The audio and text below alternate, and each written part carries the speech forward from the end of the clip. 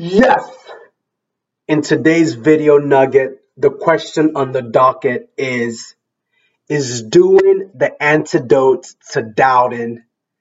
If you sometimes doubt yourself professionally, you are not alone.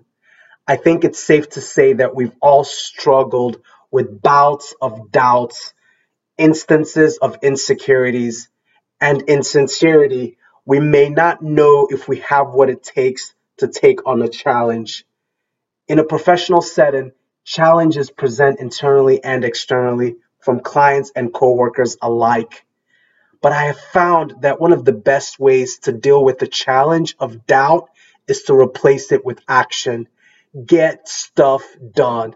Send the email, dial into the conference call, take a walk outside. Doing is the antidote to doubting. Thank you.